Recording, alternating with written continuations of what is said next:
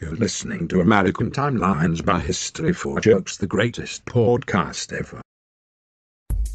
American Timelines is a member of the Queen City Podcast Network, powered by Ortho Carolina.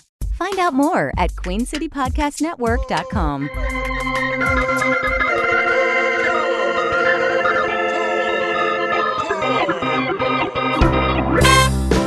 So now I'm obsessed with time. Come on, tell me about the time. Had it all in my hand tonight. Had the time of my life. When the words all come down like blues on Tuesdays come down. Throw it all away. Welcome to another episode of American Timelines. I'm Amy. And I'm Joe. I'm Amy's sexy husband. All right, and this is an ASMR. no, this is not an ASMR. This is the podcast that brings. Stop it. It's History for Jerks. This is the podcast that brings you this- all the crazy nostalgic events from years gone by, and we do it year by year. And ASMR style. no, stop. Yes, and we do this every week. We do this a weekly podcast, and we do it ASMR style. Stop doing that. All right. That's how we do it. No, That's our podcast. that's It's not. an ASMR podcast. No, it is not. Okay. I am Domenico Montanaro, political editor. So tonight we are talking about 1960. I'm Joe. I'm Amy's husband. A lot of people call me Amy's hunky husband. A lot of people say, Amy, how's your hunky husband? Right? Nobody ever says that. And this is a podcast. I already did that, and you stepped on my telling everybody what year it was with your little bit there.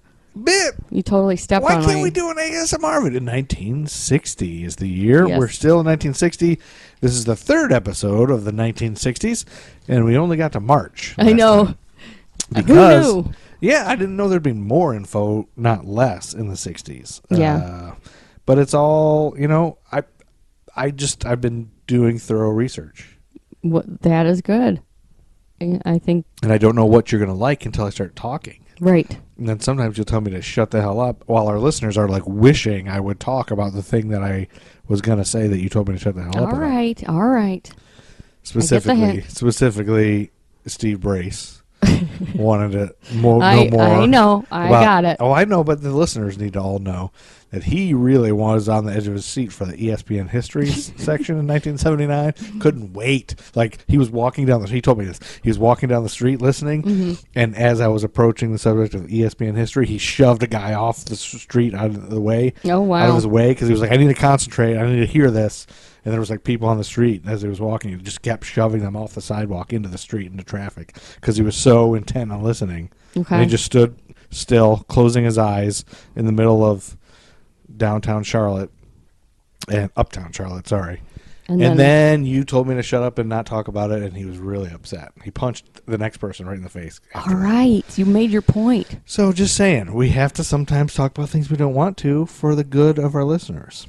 But before we jump in, I just want to tell everyone that we are going to be doing a live recording of our podcast at Charlotte Shout in Charlotte, North Carolina. Oh, that's right. So those of you who are local or listeners and you would like to watch us do a live podcast as part of a giant citywide festival where there's all kinds of other stuff going on. There will be like people dancing on the side of the government center. There will be a giant Indian wedding in the middle of the street. There's going to be all kinds of stuff. But also, we will be doing a live recording as part of the Queen City Podcast Network. It hasn't really hit me that we're doing that. Yeah, we are. It's May 11th. We are, as people know, we're based in Charlotte, North Carolina. We're part of the Queen City Podcast Network. The Queen City is Charlotte, not Cincinnati. It's Charlotte. And there's a big, huge citywide festival going on in May called Charlotte Shout. And the Queen City Podcast Network will be having a live podcast stage with a lot of the different podcasts doing live recordings. We are signed up for Saturday at 2:30 p.m. May 11th. Find the Queen City Podcast Network stage, and we'll be there doing a live podcast recording. The cool thing is they're going to record it for us. So all we have to do is show up and use their equipment, which isn't crappy equipment that we have in our house.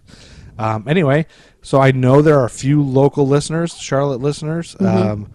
So we'd love to meet you and say hi. Come out if Yeah. you're available on May 11th. May 11th. May 11th to listen to your favorite podcast ever. See how really super hunky and attractive we are. That's right. I know we sound hot, Yeah. but wait till you see what we really look like. You'll be blown away. Or they'll be really disappointed. Or they'll be like, oh. They'll be like, oh, God. Yeah. Jeez. Yeah, face for radio. Yeah, I'm going to keep picturing what I was already picturing Yeah. when I listen to them, because obviously people are picturing. They're picturing something. Yeah, and I think most people probably, with you, they're probably picturing Tawny Katane. What? Like Tawny Katane during the Whitesnake video. For me, I think people Tawny probably are Katane. picturing Gordon Jump, specifically in the Nobody the is Dudley picturing episode. you as an African American, honey. Gordon Jump is not African American. Oh, I was thinking of Gordon. You know who I was thinking of? Gordon Lightfoot? No, Gordon from Sesame Street. Wait, is Gordon Lightfoot black? Because I think I picture Gordon Lightfoot black because of You Gordon picture? from Sesame I Street. think Gordon Lightfoot is Gordon from Sesame Street. Like, if somebody He might says be. Gordon Lightfoot's name, I think, in my head, I'm thinking, the guy from Sesame Street. I will say, anytime I hear the name Gordon at all, I picture all. Gordon from Sesame Street, no matter what. Are we even though it's Gordon You know what's Jump. sad is we're probably the last generation that maybe, That thinks everyone named Gordon is Gordon from Sesame Street? yeah. No, Gordon Jump raped Dudley, remember? Oh, that's right. Yeah. So people probably think I look like Mr. Carlson. Rest in Anyway, peace. And that he was- didn't really rape him. Anyway, let's jump into the 60s. I thought this was going to be a less rapey podcast, honey. Well, somebody's got to put some rape in. I mean, equal out the other obviously, one, you since are there isn't any rape. Crazy about rape. No, you were the one. You are bringing No. it up here. No, there's only one rape that I continually mention. That's when Gordon Jump raped Dudley, but that was a fictional rape. You always talk about real rapes. Rape's a weird word. And let's get into 1960 here. We're recording here on 4/20. It's April 20th. Why are you bringing And that we up? are, well, it's a holiday. Some people, Yeah. Actually, this year there's a big movement on Twitter. There's a big thing. Like, let's Legalize make it. Yeah, Ben & Jerry's giving away free ice cream. Sweet.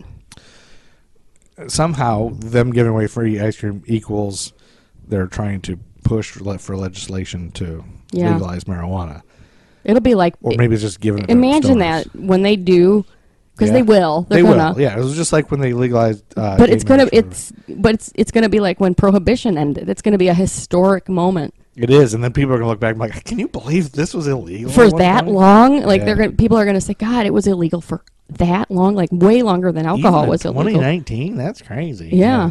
Anyway, we left off in March of 1960, and if we keep rambling on about 420 and Gordon Jump, and We're never gonna get and everyone to named April. Gordon is black from Sesame Street, or everybody named Gordon is from Sesame Street, we'll never get through 1960. Okay, so we left off on St. Patrick's Day. We pick it up on St. Patrick's luck of Day, the Irish. 1960. And can you imagine what the St. Patrick's Day pub crawls were like in 1960? I don't know if they had pub crawls in 1960. Oh, I'm sure they did. Everyone was drunk in 1960. Yeah, but I weren't don't they? think they did pub crawls. I think it's a relatively recent Do you think? phenomenon. Yeah. Well, you know what? Now we're gonna have to look up at the. When I'll was look the it up first and pub I'll crawl? splice it in at the end of the episode when pub crawls started. I'm When- sure they didn't start in America. When the American ones became trendy. Yeah, because Oh, that's a delicious hop slime. Okay. All right. Anyway, Thursday, March 17th, 1960, St. Patrick's Day. Flight 710 was a regularly scheduled flight departing Minneapolis-St. Paul to Miami, with a stop at Chicago Midway Airport. Radio contact with the Indianapolis Control Center was made at approximately 3 p.m. local time. About 15 minutes later, witnesses reported seeing the airplane break into two pieces, with the right wing falling as one piece and the remainder of the craft plunging to earth near Cannelton in southern Indiana. it broke into two pieces in the air, Yes. and people saw it. Yeah, people reported seeing it. That happened. Oh my God! What happened? Well, at the time, investigators organized by the Civil Aeronautics Board, otherwise known as CAB, not Cab Calloway, they worked on three major theories. One, that a bomb blew up the plane and its passengers and crew members as they passed over. That a bomb blew up the plane and its passengers and crew members as they passed over southern Indiana on a Chicago to Miami flight. Oh, That's wow. worded weird. Yeah. I don't have to say it blew up the passengers and crew, because if it blew up the plane, you knew. Okay, one, that a bomb blew up the plane as they passed over southern Indiana on a Chicago to Miami flight. Number two, that violent air turbulence could have destroyed the craft. How could that happen? This craft was the first Electra purchased by Northwest and in service only 7 months. Okay. Such turbulence was reported over southern Indiana at about the time of the crash. So because it was kind of a new kind of plane, I guess. Or number three, that the plane disintegrated through metal fatigue, which had recently caused other crashes of high-speed airliners. Like the same kind of crashes where they break in half? I guess the crash was the third Electra disaster in a little more than a year, and the third unexplained accident in 4 months. It came within days of the Washington hearings on the death of 34 people in a National Airlines plane crash near Bolivia, North Carolina. That disaster was later discovered to have been due to a bomb. Wow. The New York Times had reported that at 5:44 p.m., an hour and a half after news of the crash in the snow-covered Indiana-Kentucky border country, an anonymous caller told the Chicago police that a bomb had been placed aboard a plane at Midway Airport. The police searched the airport but found nothing and said they were convinced the call was a prank. The operator said she thought the caller was a young teenager. The craft's fuselage plunged into an Ohio River country farm. Did the black box Into an Ohio River survive? country farm at a speed of over 600 miles an hour. Whoa. And disintegrated. Yipe. The FBI sent agents to the scene to determine whether there was any violation of federal law.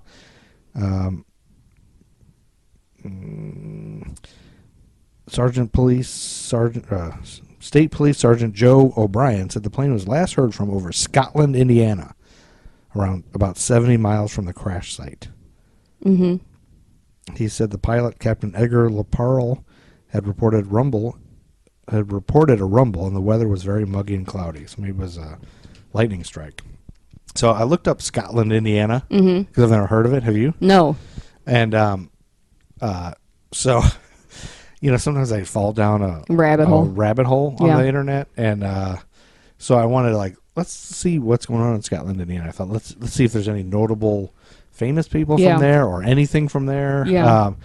And the only thing I ended up on Scotland, Indiana's Facebook group. Oh, my God. It's their local Facebook group, and I found. Did you like them?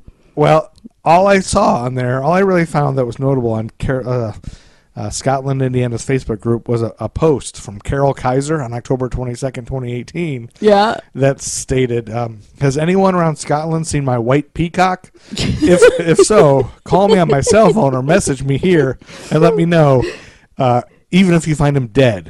Oh, my God. Please don't shoot him. That's the only post? That was the only post that I saw that was anything memorable at all. Like everything else was just. Please don't shoot him. Yeah. Yeah, her white peacock. on October 22nd, 2018. So Carol Kaiser we know was what we're here. dealing with. We know what kind of town That's the this kind of must be. town. That's Yeah. but that's why I include that, because that just tells you Yeah. where this plane crashed. Anyway, NASA, Boeing, and Lockheed engineers ended up determining that probable cause for that accident was in-flight separation of the right wing while cruising at 18,000 feet due to flutter caused by unexplained reduced stiffness of the engine mounts. All right, when are you going to get to the point where this is aliens? That's defined as whirl mode. At which part are you going to start talking about how that some people think it's aliens? Well, it was definitely aliens, because here were the notable victims in this plane crash. Oh, Okay, see, I mean, this is what happens when you do research. You find out all kinds of stuff. yeah.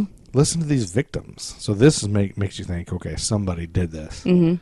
Judge John A. Sharborough of Chicago, a 71-year-old jurist who helped prosecute Nathan Leopold and Richard Loeb for the crime of the century murder Yes. of little Bobby Franks in That's 1924. right. Yes, I know that murder. Yeah. Isn't that crazy? Yeah, it is crazy. Also, who else was on this flight? Mm-hmm. Marty Collins Chalfin, the wife of Morris Chalfin and producer of the Holiday on Ice skating shows, and her 3 children. Her and her 3 children were on Yeah. the plane? Wow. Also, Masami Nakamura, a 43-year-old Tokyo police superintendent touring the U.S. Somebody was after him. I don't think that. I mean, really, I don't. I'm not so sure. Okay, what about this one?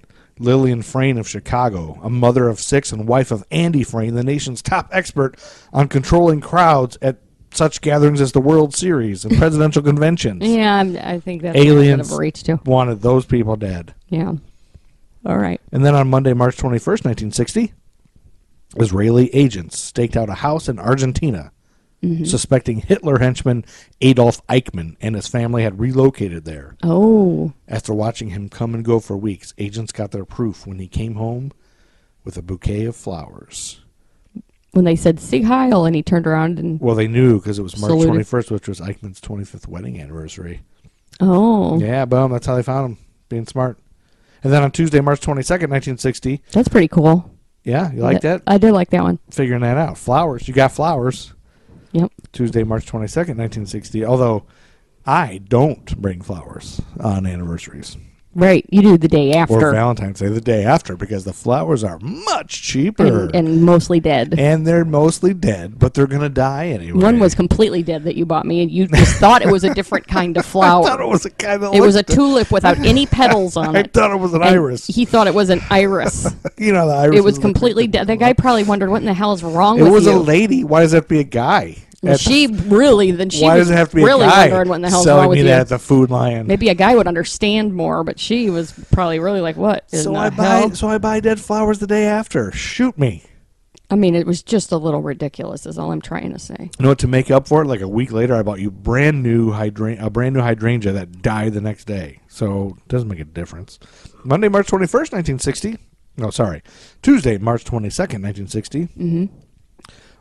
Arthur Leonard Schawlow and Charles Hard Towns. Do you know who they are? Charles Hard Towns. Charles Hard? Charles Hard. Chucky Hard Towns. Okay. They received the first patent Right.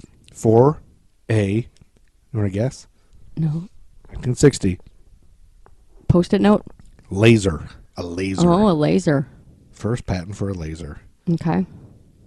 And then on Monday, March 28th, 1960, director Stanley Kramer receives the first Haunted. Our House is Haunted. We just heard, listeners, did you just hear Listeners, that? Did you hear that? It was either our icebox dropping ice or Or the house is Or- haunted. our house is haunted. It was one of the two things. I think it's Play Elvis. it back in slow motion. If you're driving in your car, just go ahead and look at your whatever device you're playing and really try to play it over and over again. And don't worry about looking at the road or anything. Right. Because this is more important. If you crash, yeah, that's what you get. All right. All right. March 28th, director Stanley Kramer receives the first star on the Hollywood Walk of Fame. Okay. The first one. The very first one. The very first one. Oh. That was probably weird. It was looking. meant to only be a director Stanley Kramer Walk of Fame. It was going Really? to be just one star and just that guy, and then they were going to end it. And then No, I don't think that's true. oh, they maybe did. Maybe that's true. Maybe he was just so great. Let's put his name on a star on the Walk of And then Fame. somebody else said, "I'm gonna piss him off real bad by putting my name on a star right next to his." Do you know who director Stanley Kramer is? Do you know what he directed or No. what he's famous for? Do you know what his middle name is? No. It's Earl. Oh, okay. Yeah. He died in 2001. He was an American film director and producer responsible for making many of Hollywood's most famous message films. Okay. Any names? As an independent producer and director, he brought attention to topical social issues that most studios avoided.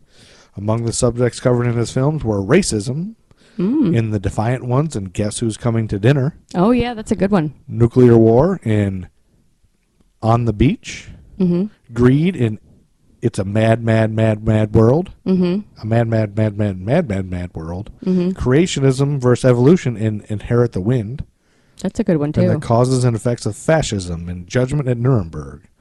His other notable films include Those are all good. High Noon, I can't believe I didn't remember his name. The Caine Mutiny, and Ship of Fools in 1965. Boy, he's full of the hits. Yeah, It's a hit parade with maybe him. you know what we could do? We could start doing. We could have a film festival where you and I watch all of his movies. Director Stanley Kramer, and then Make a book report. No, we'll do a film festival of him, and then we'll find out who the second star was, and then we'll do a film festival of all their movies, and then we'll just do it till we've got the whole Walk of Fame. That would just one of those would take a year probably to all their movies. Well, We have to watch each one. Yeah. At the rate that we watch movies. we watch one movie every 7 years. So that's a lifelong job you just created for yourself there. Well, for us, that's what we'll do to bond as a couple. Yeah. I mean, we got eternity. We made that deal with the devil, so we'll never True. die. That's true. All right, what's next? The devil's making us do this podcast. Friday, April 1st, 1960. The 1960 United States Census begins. Oh, really? Yeah. Wait, the 1960 census begins? Yeah. So it's not saying the whole census begins. It's just the 1960 census. No, they begins. started during the United States Census, the 1960 United States Census. This is the one that I told you that all the people from Latin America are listed as white. Yeah. Including black people from the Dominican Republic. They're listed as white. They were listed as Yeah. white. Yeah. It's great.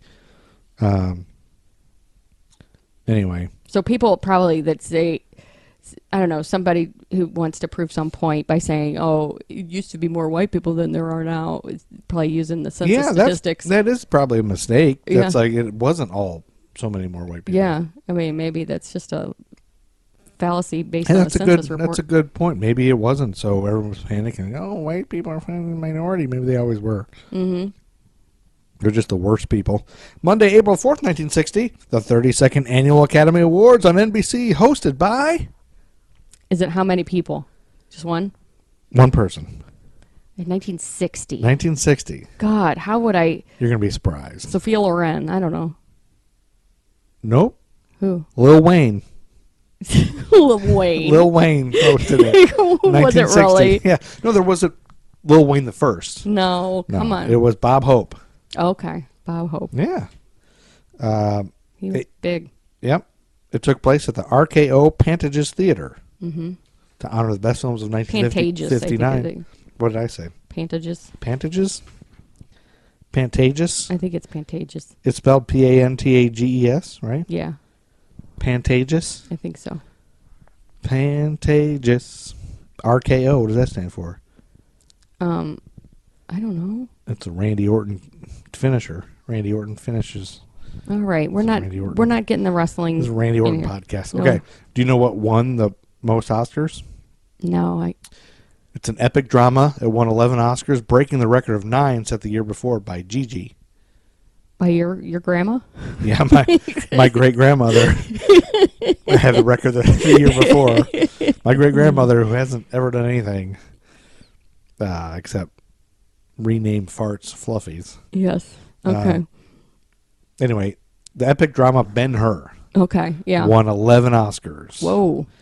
It remained the most honored motion picture in Academy Award history until Titanic, Oh. which equaled the feat in 1997, followed by The Lord of the Rings, The Return of the King in 2003. Okay. Anybody since then? I wonder.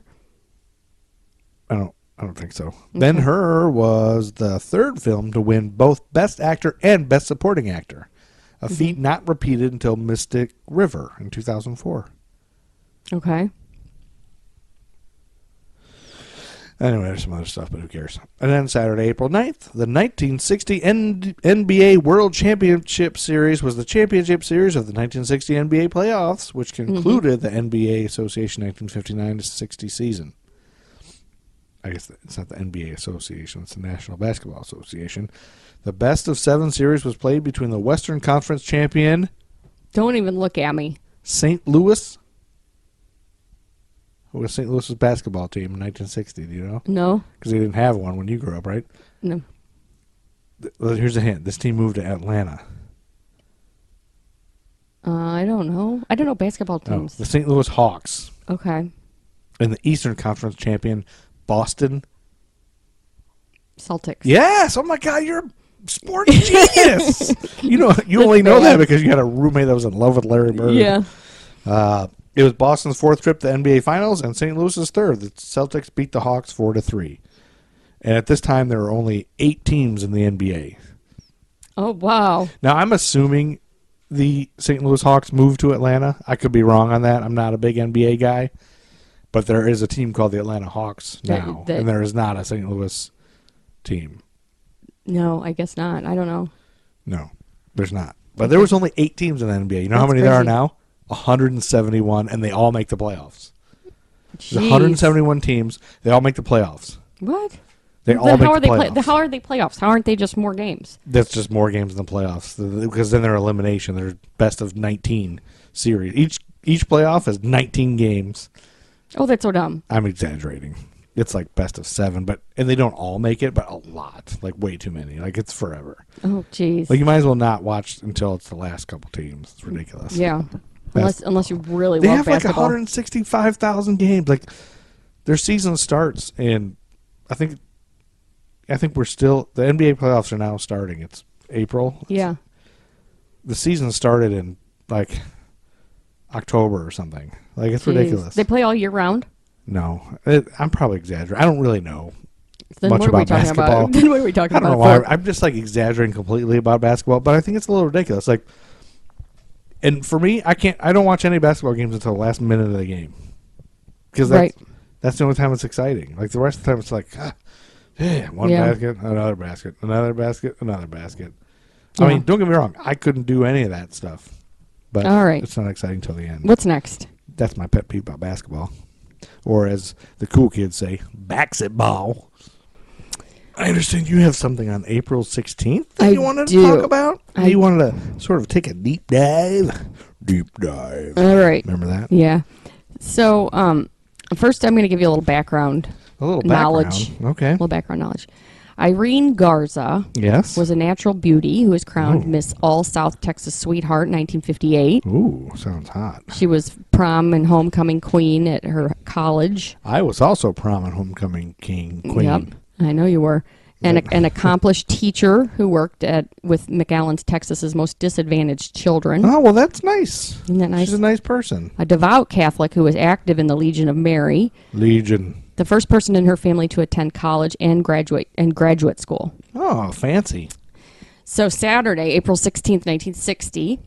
Yeah. Irene she's 25 at this time. Oh. She borrowed the family car to go to church, and she promised her mom she wouldn't be long.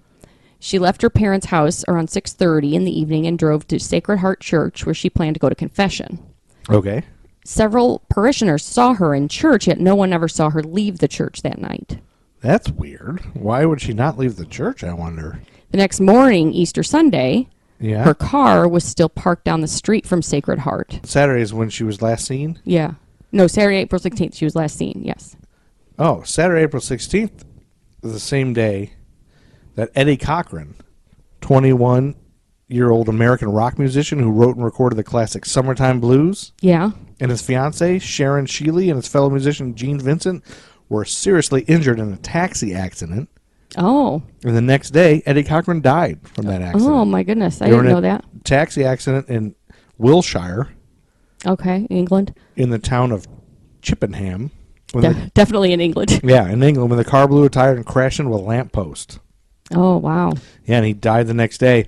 And he died because he was trying to shield Sharon. Mm-hmm. And he was in the center of the back seat. He threw himself over his fiancée.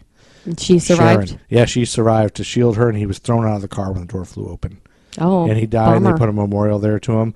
But the weird thing about this is one of the police, local police cadets, was at the scene with the impounded car, and his guitar was in the car. Mm-hmm. And one of the local police cadets was named David Harmon. Mm-hmm. He was like messing with his guitar and playing it. Mm-hmm. He would later become known as Dave D of the band Dave D, Dozy, Beaky, Are you taking Mick, us and down Titch. a rabbit hole right now? Yeah, kind of. All right. Dave D, Dozy, Beaky, Mick, and Titch was a band. All right. And if you look them up, they have some great music. Anyway. Okay. Also, the same day that Leave It to Beaver was on ABC. Yes. And this episode was Beaver's Monkey. After June objects to his having a mouse as a pet, Beaver lets the mouse go into Metzger's field and answers an ad for a free pet monkey. Oh, that beaver. Always in trouble. Beaver's monkey. And then 9:30 p.m. on CBS, Have Gun Will Travel was on. I wonder who named that Beaver. Beaver? As his nickname. Well, his face looked like a vagina. Is why they Why? mentioned it several times on the Yeah. show. 9:30 p.m. on CBS, Have Gun Will Travel was on that same day. The Adventures of a Gentlemanly Gunfighter for Hire. All right. Starring Richard Boone. Okay. Did you know that? I did not. Okay, we talked about that being the number one song. Anyway. Number one show, you mean? Number one show. Did I say song? So, anyway, nobody ever saw her leave church. Nobody ever saw her leave the church on Easter Sunday. No, same on day, that night, on Saturday. So then... on Saturday she never left the church, and then Sunday was Easter Sunday, her car was still parked down the street from Sacred Heart, and she never came home. So they found a single high-heeled shoe by the side of the road. And it's like men's hats. A woman would never leave her high-heeled shoe, right? Right. And the family confirmed that she had worn those shoes to confession. Yep, we all know what shoes she was wearing. So then the trail of evidence continued north, scattered beside the road. There was her black purse lying in the middle of a field. Oh, boy. It looked like it had been thrown out of the window of a passing car. That's not good. Her driver's license was discovered inside that. So then still farther north, they came across a piece of white lace crumpled in the brush. Uh-oh. So the police began the search. Divers dragged the irrigation canals and border patrol planes flew overhead. I think it's pronounced canals. No, it is not pronounced canals. I think it is. That sounds very dirty. What? Detectives followed up on hundreds of leads, including boasts of a tourist at the Highway Grill in nearby Edinburgh who told a witness that he had killed Irene, warning, "You are next." Wow, that's a boastful tourist. He later admitted that he'd drunk half a bottle of tequila across the border and was only joking. Well, a lot of times when I get drunk, I admit to brag crimes about that you murders. didn't do. Yeah. Then came what seemed to be a break in the case. A woman identifying herself as Irene called home and pleaded for help, claiming she had been kidnapped and was What? being held in a motel room in a neighboring town of Hidalgo. Oh, my goodness. Dozens of police officers raced there only to discover it was a hoax. A hoax? Ah. Yes. You got my hopes up. I know. I'm sorry. I was hoping Irene was okay. So then on Thursday following Easter, the police receive a call at 7:40 a.m. reporting that a woman's body was found floating in the 2nd Street Canal across from Sears. Oh, no. So the police and detectives... You mean the canal across from Sears? Yes, the canal across from Sears. Okay. Police and sheriff's deputies used a tarp to lift Irene's body from the water, and there's a crowd gathered and everything. At least she hadn't been raped. The right side of her face had been badly bruised, and she had 2 black eyes. The autopsy would later determine that she'd been beaten with a hard object and suffocated. The state of decomposition suggested she'd been dead for fewer than 4 days, giving rise to speculation that she'd been held captive for up to a day before she was killed. So maybe that wasn't a hoax. According to her death certificate, she had been raped while unconscious. Sorry, babe. You promised no rape. I can't promise that. Well, you said the 60s would be less rapey. I thought it would be. Well, now... This is the first one. Okay. Whereas in the 70s, pretty much everyone. And this is episode 3 of the 60s. Yeah. So. So local newspapers start to speculate, and there's all these rumors going crazy. But the biggest rumor in town, everybody kind of knew, they felt like she had been killed by this priest. By a priest? By a priest. Wait, everybody in town knew a priest was killing people? They all kind of were whispering about a creepy priest? Yes. So I think our priest is killing people. So, but the problem was the police, there wasn't a lot of clues. There wasn't any physical evidence that could tie a person to the crime. There wasn't any hair, blood, or semen because it was all washed. Hair, blood, and semen, the name of my band. Washed away in the canal. Ladies and gentlemen, live. Hair, blood, and semen. Sorry. So there wasn't any crime scene to investigate, and there wasn't a list of suspects.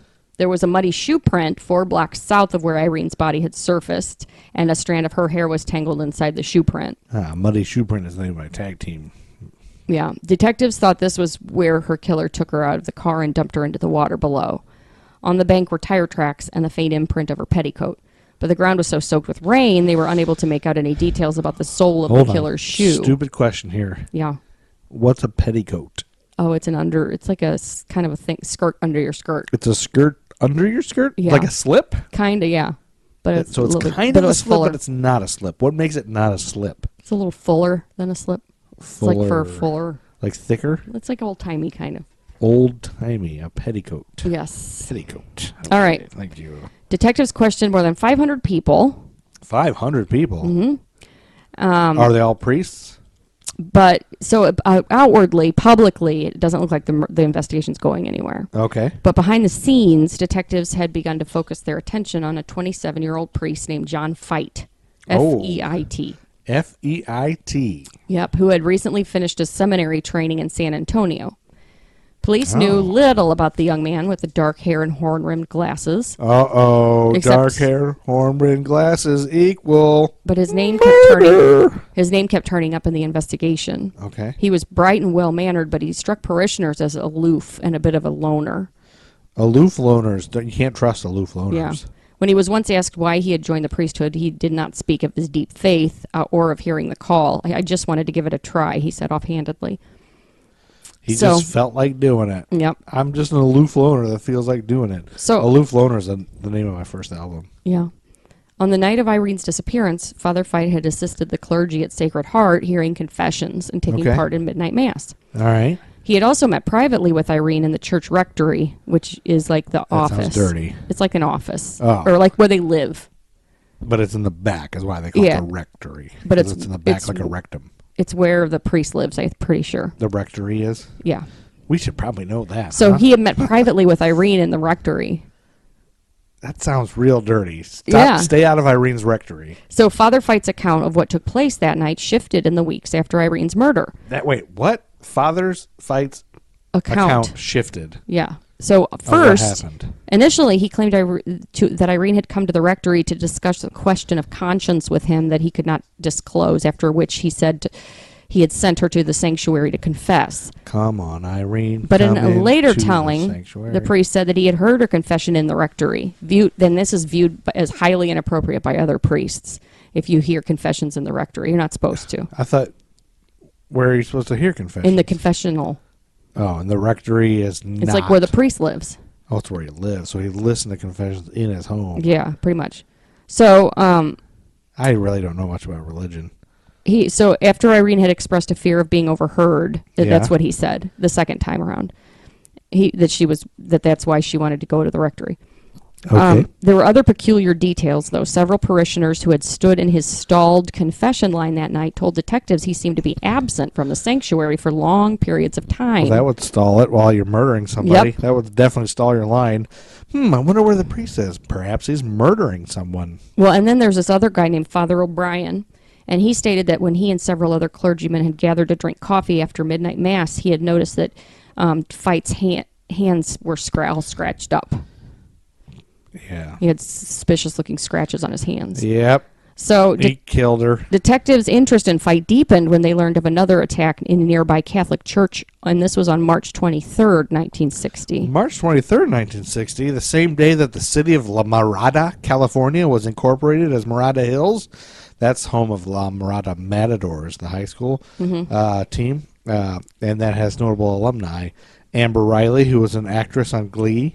Oh, come on. She went to that This school. is ridiculous. Also, the same night that on CBS at 8:30, Men into Space was on. It's the adventures of Colonel Ed McCauley, head of the American Space Program. He battles saboteurs, budget cuts, and defective equipment and other problems in outer space.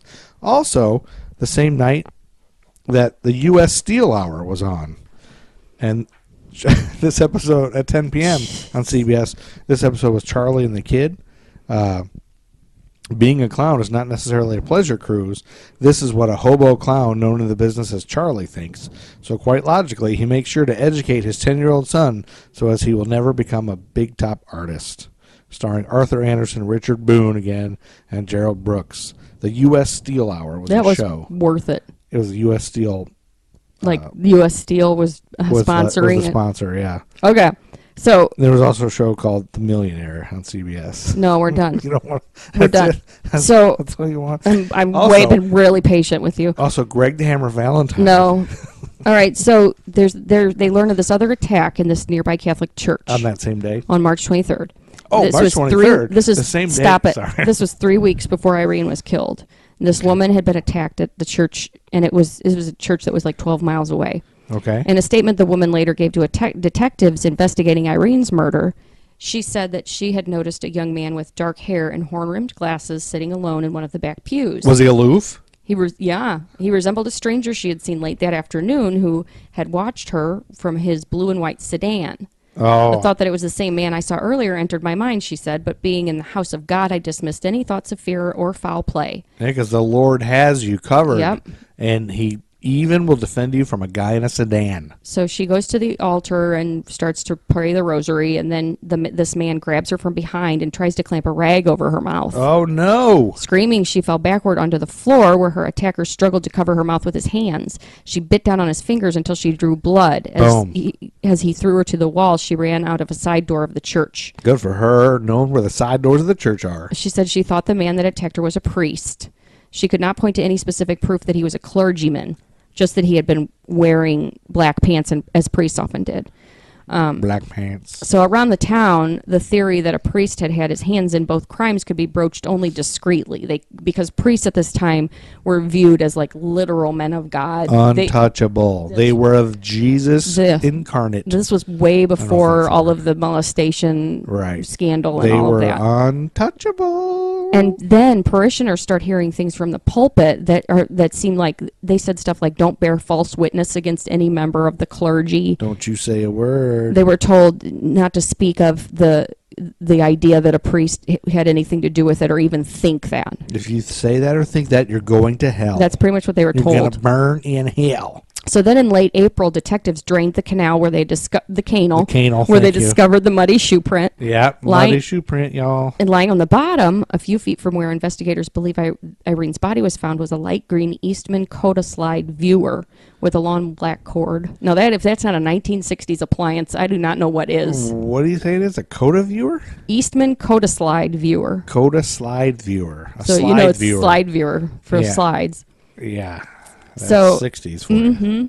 Police thought they appealed to the public to try to find the owner. Who lost the slide viewer? And they also found a candelabra that belonged to the church in the canal. Oh, well, that's incriminating. Why did he have to insist on taking that goddamn candelabra everywhere he goes? Yeah. They're gonna find you if you keep dropping candelabras from the church. 2 days at later, all your murder scenes. So 2 days later, Father Fight steps forward and says that he had purchased the camera the previous summer at a Port Isabel drugstore. So the slide viewer? Yeah. He said it was camera? his.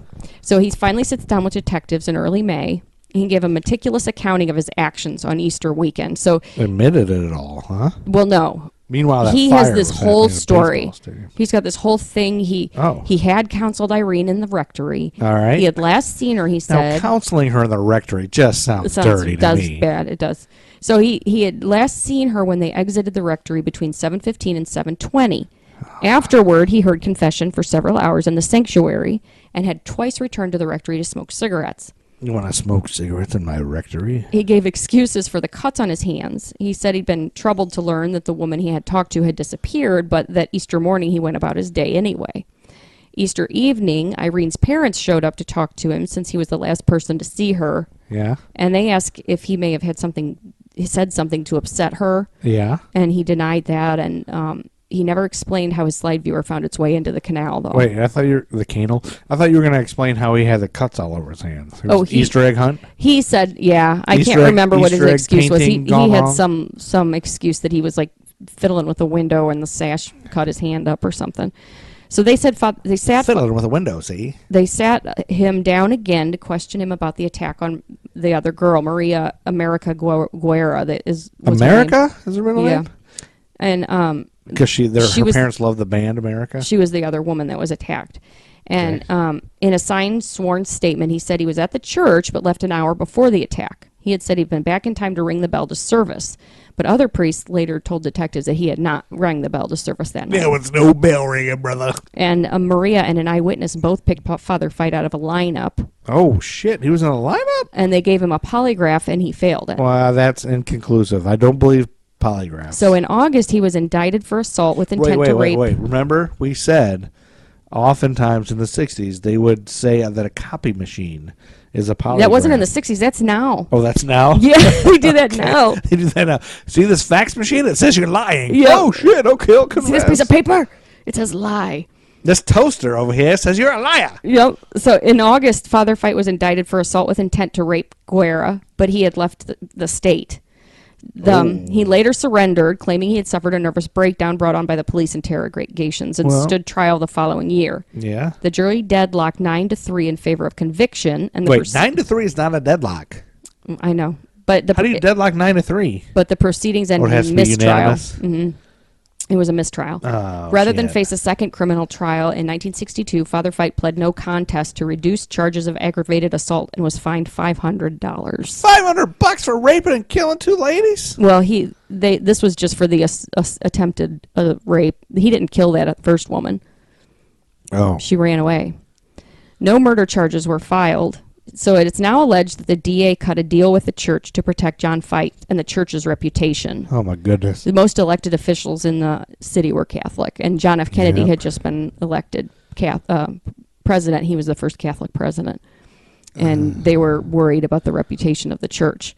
So by 63, you're saying. Mm-hmm. Yeah, because he wasn't elected yet. So 60. No murder charges were filed. Father Fight was transferred to a faraway monastery. In the 60s, he was at a treatment center for troubled priests, and at one point he served as a supervisor, and his job was clearing priests to return to their positions, clearing other troubled priests.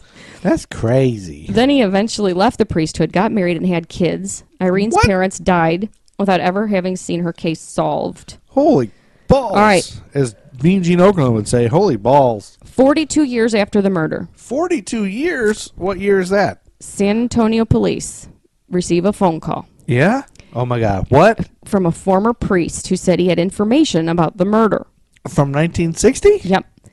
He said in the summer of 1963, he had counseled this man, the San Antonio priest, in a monastery in Missouri. Same guy? Who said that he had attacked and murdered a woman in a parish on Easter Sunday. Oh, and he's just now telling people in the 2000s? Yes. This man agreed to testify against the priest that said that priest's still alive? Mm-hmm. 43 years later? Yep. So, John Fight had left the priesthood in 1972. All right. The same year and that you were born. Police called Fight to tell him that the decades-old murder case had been reopened, and was there anything he wanted to share with law enforcement? Oh, shit. And he said, all he said was, that man doesn't exist anymore. That's all he would say. That man that he was? Mm-hmm. What the Texas Rangers needed to do was develop a case that could be presented to a grand jury. Texas Rangers baseball team, you mean? Yes. Okay. They found their star witness in Dale Techney, who was that former priest that Dale Techney, y'all. That I was just saying called. Let Dale through. All right. Sorry. So this is what Dale says. That I can't wait to hear what Dale says. What John Fight confessed to him. That he had asked to come to the church rectory and heard her confession. Okay. After the confession, he had restrained her. And Dale thought that she might have been bound and gagged, but he was not certain. And he had fondled her breasts. Oh. Before he returned to the sanctuary to hear confessions, he had moved her to the rectory basement. Before he returned to the sanctuary to hear confessions, he had moved her to the rectory basement. Later that evening, or in the days that followed... Why does rectory sound so dirty? He moved her to another location. Then on Easter Sunday, he put her in a bathtub and placed a bag over her head. Why? What for? He heard her saying, I can't breathe, I can't breathe. Well, yeah, you got a bag on her goddamn head. When he came back later on the day or early evening, he found her dead in the bathtub. And then that night, at what hour... Wait, he just left her in the bathtub with a bag on her head? Yeah, that's what he says. He put her in the car that was available and removed. But it doesn't line up exactly with what they found, because she was raped after she was unconscious. How do you know that? They can tell from the autopsy, I guess. You can tell from an autopsy if she was raped while she was unconscious? I guess, yeah. There must be physiological things that happen then differently, I guess. Ugh, yeah. gross. Well, God, you're asking. I don't want to know any of that. Why are you telling me? So, they need to get it in front of a grand jury. Yeah. Right? All right. Even though it doesn't match the right stuff? But they need to, they're trying to, either way, they need to get it in front of a grand jury. They need to, they figure out he did it, but he just probably didn't tell because this guy's the free, whole thing. Right? Yeah. This guy's completely free right now. Yeah. So the Brownsville Herald ran a front page story on Irene's murder and the suspicion that continued to surround John Fight. But there's this DA named Rene Guerra And he was asked if he planned to pursue an indictment in the case. And he says, I reviewed the file some years back. There was nothing there. Can it be solved? Well, I guess if you believe that pigs can fly, anything's possible. And then he says, why would anyone be haunted by her death? She died. Her killer got away. That's what the DA said, the guy that's supposed to prosecute him. Huh. So he declares that the evidence is weak and that he wouldn't present it to a grand jury. And so spoken like a true asshole. The investigators are blown away because they've been working on this case for more than a year. This guy's in on it. And they were like, we've got all this evidence. It's the DA. His name is John Fight. And because it turns out Dale Techney wasn't their only witness either.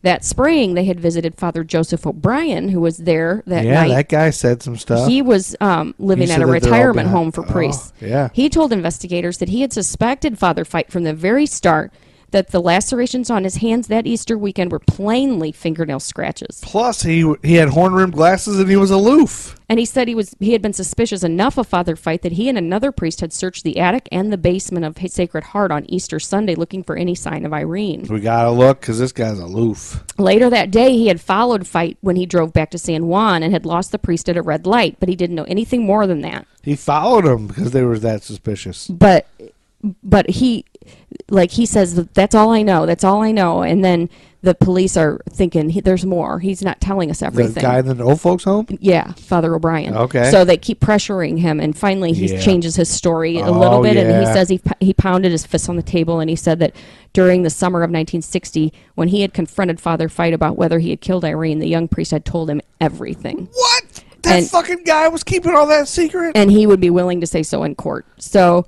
what? But because of the DA's decision, the priest's account would go unheard. Oh, no. What? That's so stupid and shitty. Public pressure intensified, and after months of negative publicity, the guy says, okay, fine, we'll send it to a grand jury. The DA? The DA. They didn't call either priest. What? They didn't. Why? He's like, I'll send it to the grand jury, but he didn't do his job. They didn't call either priest. They didn't, police weren't called to testify until the 11th week of the grand jury. What's the point of our existence? And so everybody was like, he did that on purpose. So they didn't find that there was enough evidence to convict him. So I'm outraged. So later that week, Chief Rodriguez announces that he was closing the investigation. And that way it would make people, that would be an open records requests. Like you could get the evidence, like people could use the case files if they wanted to try to solve it. But if then you close it, they can do that? Yeah, you can't get an open records request when a case is pending or ongoing or anything. Oh, that's right. But then that's funny. But then the DA, I know that because of our president. Yeah, we can't know anything because of all of the pending open investigations. But Guerra threatened to prosecute the chief if he showed the files to the media, insisting it was still an open case. A grand jury will hear the case again, Guerra said, only if a confession is forthcoming. So he's saying you're not closing the case, and we're not sending it to a grand jury. That's again. Was going to be one or the other, right? He says it's an open case, and you just leave it. Then just leave it open. Well, 10 years later, skin in the game. 10 years later, in 2014. 2014. That was like just a couple days ago. Yep. A new DA is elected, Ricardo Rodriguez. Ricardo Rodriguez, yo. Where is this again? Vegas? In Texas. Texas? They re-examined the case, and more than 57 years after the murder... I prefer to say 57. John Fight is arrested and charged. What? Yes. How old is he? He's 88 years old. 88? No, he's not 80. Yes, he's 84. Sorry. 84, 88, still, same difference. So Dale Techney, who's 88, testifies. Oh, that guy's still alive. December 8th. He's probably like, shit, I thought they'd be dead by now. December 8th, 2017, after a 6-day trial, a jury convicted John Fight, now 84 years old, for murdering Irene Garza and is given life in prison. Are you fucking kidding me? Nope. Not a very long life in prison, but they finally got around to it. If she were still alive today, she would be 83 years old. In a letter to a friend in And April she would have forgiven 1960, she wrote about how she was no longer afraid of death. You see, I've been going to communion and mass daily, and you can't imagine the courage and faith and happiness it has given me, she wrote in the letter, and this was all according to Texas Monthly. She could have been a grandma. She could have been somebody's grandma, but never got But isn't that creepy that she said that going to communion and confession and stuff. Is what made her It's- let her guard down. And Yes, be safe. and Yeah. that's ends up being what killed her. That's crazy. What's crazy is they put this 84-year-old man in jail now who's Yeah. not going to do anything. He like now. shuffled in on a walker and Yeah. stuff. Sorry, old man, you're in jail now for. But I've It's met. better than nothing. No, I agree, but I've met a lot of 80-plus-year-olds. Yeah, I haven't met many 80-plus-year-olds who have any idea what the hell is going on. it's true. It's probably a moot point now. Like my grandma's 90. Pretty much since she was 84, she had no idea. Yeah, that's like, true. That she even did anything. Yeah. Maybe. No, you're probably right. Yeah. But I mean, it's better than. I'm not saying that he should, but It's a shame that it took so how did long. It takes so goddamn long. People keep secrets. That's nuts, man. Yeah. And it's amazing that other guy was still alive. Yeah, That's a crazy story. it is. That is effed up. Did you know that before you looked up stuff from 1960? No, I did not. Holy I crap. learned it Like, all. I thought it was just something you knew, like, oh, this is a famous story. No, but Texas Monthly is has really good true crime stories. They have some really good true crime writers, Okay. and I found the article through that, so that was pretty good. All right. Well, Sunday, April 17th, 1960. Have you ever heard of Russwood Park? Something happened No, at Russwood Park. I have not. Russwood Park was a stadium in Memphis, Tennessee. Okay. It was primarily used for baseball, and it was the home of the Memphis Chicks minor league baseball team. Mm-hmm. And on the Easter afternoon of April 17th, 1960, Mm-hmm. more than 7,000 people came to the park to watch an exhibition game between the Chicago White Sox and the Cleveland Indians. Later that evening, sometime around 7:30, a few patients at Baptist Hospital noticed smoke billowing from the empty stadium. Oh my God. Firemen from a firehouse in Jefferson rushed to the scene thinking they were going to quench yet another trash fire that tended to spring up from the paper and clutter beneath the rickety old stands. I thought we'd have it out right away, one fire captain told reporters. The whole thing's made of wood. But when he got inside, it was a different story. Yeah. Daylight revealed the full extent of the fire that consumed Russwood Park. Steel beams twisted by the intense heat, scorched cars, and burnt out buildings along Madison. Oh my God. What, the hospital survived? The captain of a ladder truck said, "We located the fire in the bleachers and started pouring water on it, but it just kept growing, and we had to drop the hose and run for our lives. Jeez. That's when we realized we were pouring gasoline on it instead of water." No. No. That was the first time we had a fire I felt we couldn't handle. Oh my God. As Gilbert puts it in her story, I don't know who Gilbert is. It soon became obvious that attempting to save the stadium was useless. In the intense heat, temperatures at the heart of the fire reached 5,000 degrees Fahrenheit. Water just turned to steam. Russwood was given up for dead. Firemen concentrated on containing the flames, which were now spreading toward the maternity ward of John Gaston my Hospital to God. the west and Baptist Hospital to the south. A news photographer on the scene that evening captured a tsunami of flame cascading over a 12-story Baptist hospital, which was filled with nervous patients. And you can look at this I up guess online. so. Windows cracked and window frames, and John Gaston actually caught fire Oh my in the God. space of a few minutes. Wrote Gilbert, who was somebody who wrote about this. somewhere in the lines that I skipped, I said who Gilbert is. Yeah. But it's a female lady. Russwood became one of the few Signal 5 or 5-alarm fires in our city's history. A full-scale evacuation took place inside the smoke-filled hallways of both hospitals, an event made even more perilous considering that most of the patients at John Gaston were newborns. Oh my God. Can you imagine? Can you imagine getting a Having bunch of newborn babies out of a hospital because of a fire? Having being the mom and having just given birth and then having to rush out of the hospital. Despite the intensity and extent of the blaze, not a single patient, firefighter, or bystander suffered a serious injury that night. Oh, that's amazing. "If I didn't already have religion, I would have gotten it that night," hospital president Frank Groner said afterwards. Frank Groner. And that's how Frank Groner talks. Yep. People referred to it as the Easter miracle. Easter miracle. That was the Easter miracle. And then you can look up pictures online of that and stuff. Yep. Okay. I bet it was from cigarettes. Yeah, it probably. Everybody smoked then, right? Mhm. Yeah. Anyway, there you go. I think that's amazing that they made it all out of wood.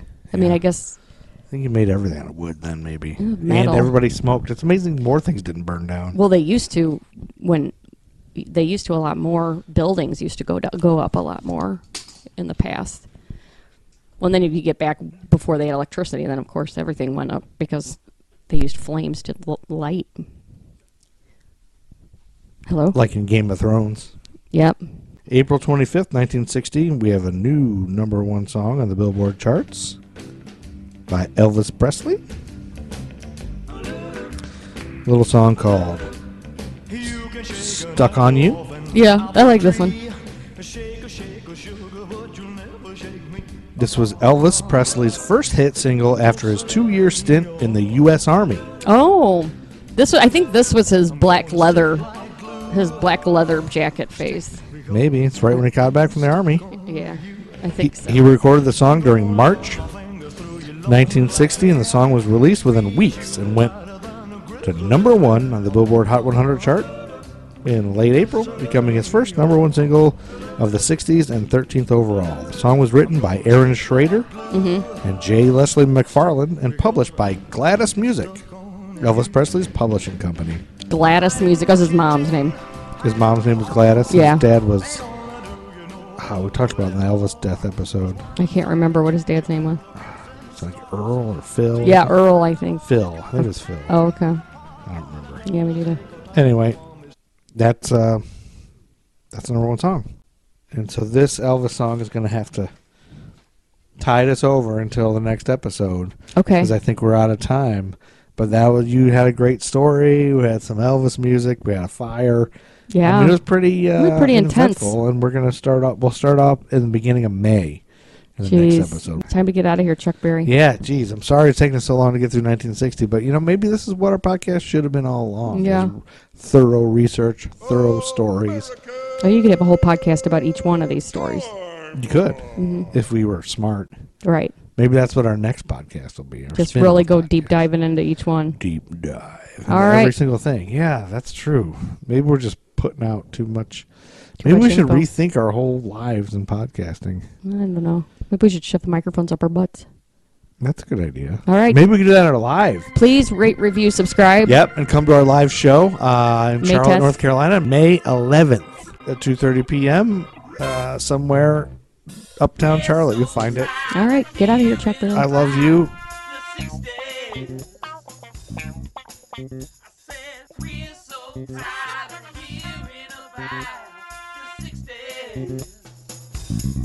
When you were all alone, no watchtower, kiss in the sky. Well, I was barely a glimmer in my young daddy's eye. I said that we're so tired of hearing about the 60s. One more time, I said we're so tired of hearing about the 60s. Well, make me shut my mouth now. Alan asking Alice what's his 10th in town. Now you're stealing coffee morning for the president's ball. Well, We're so tired of hearing about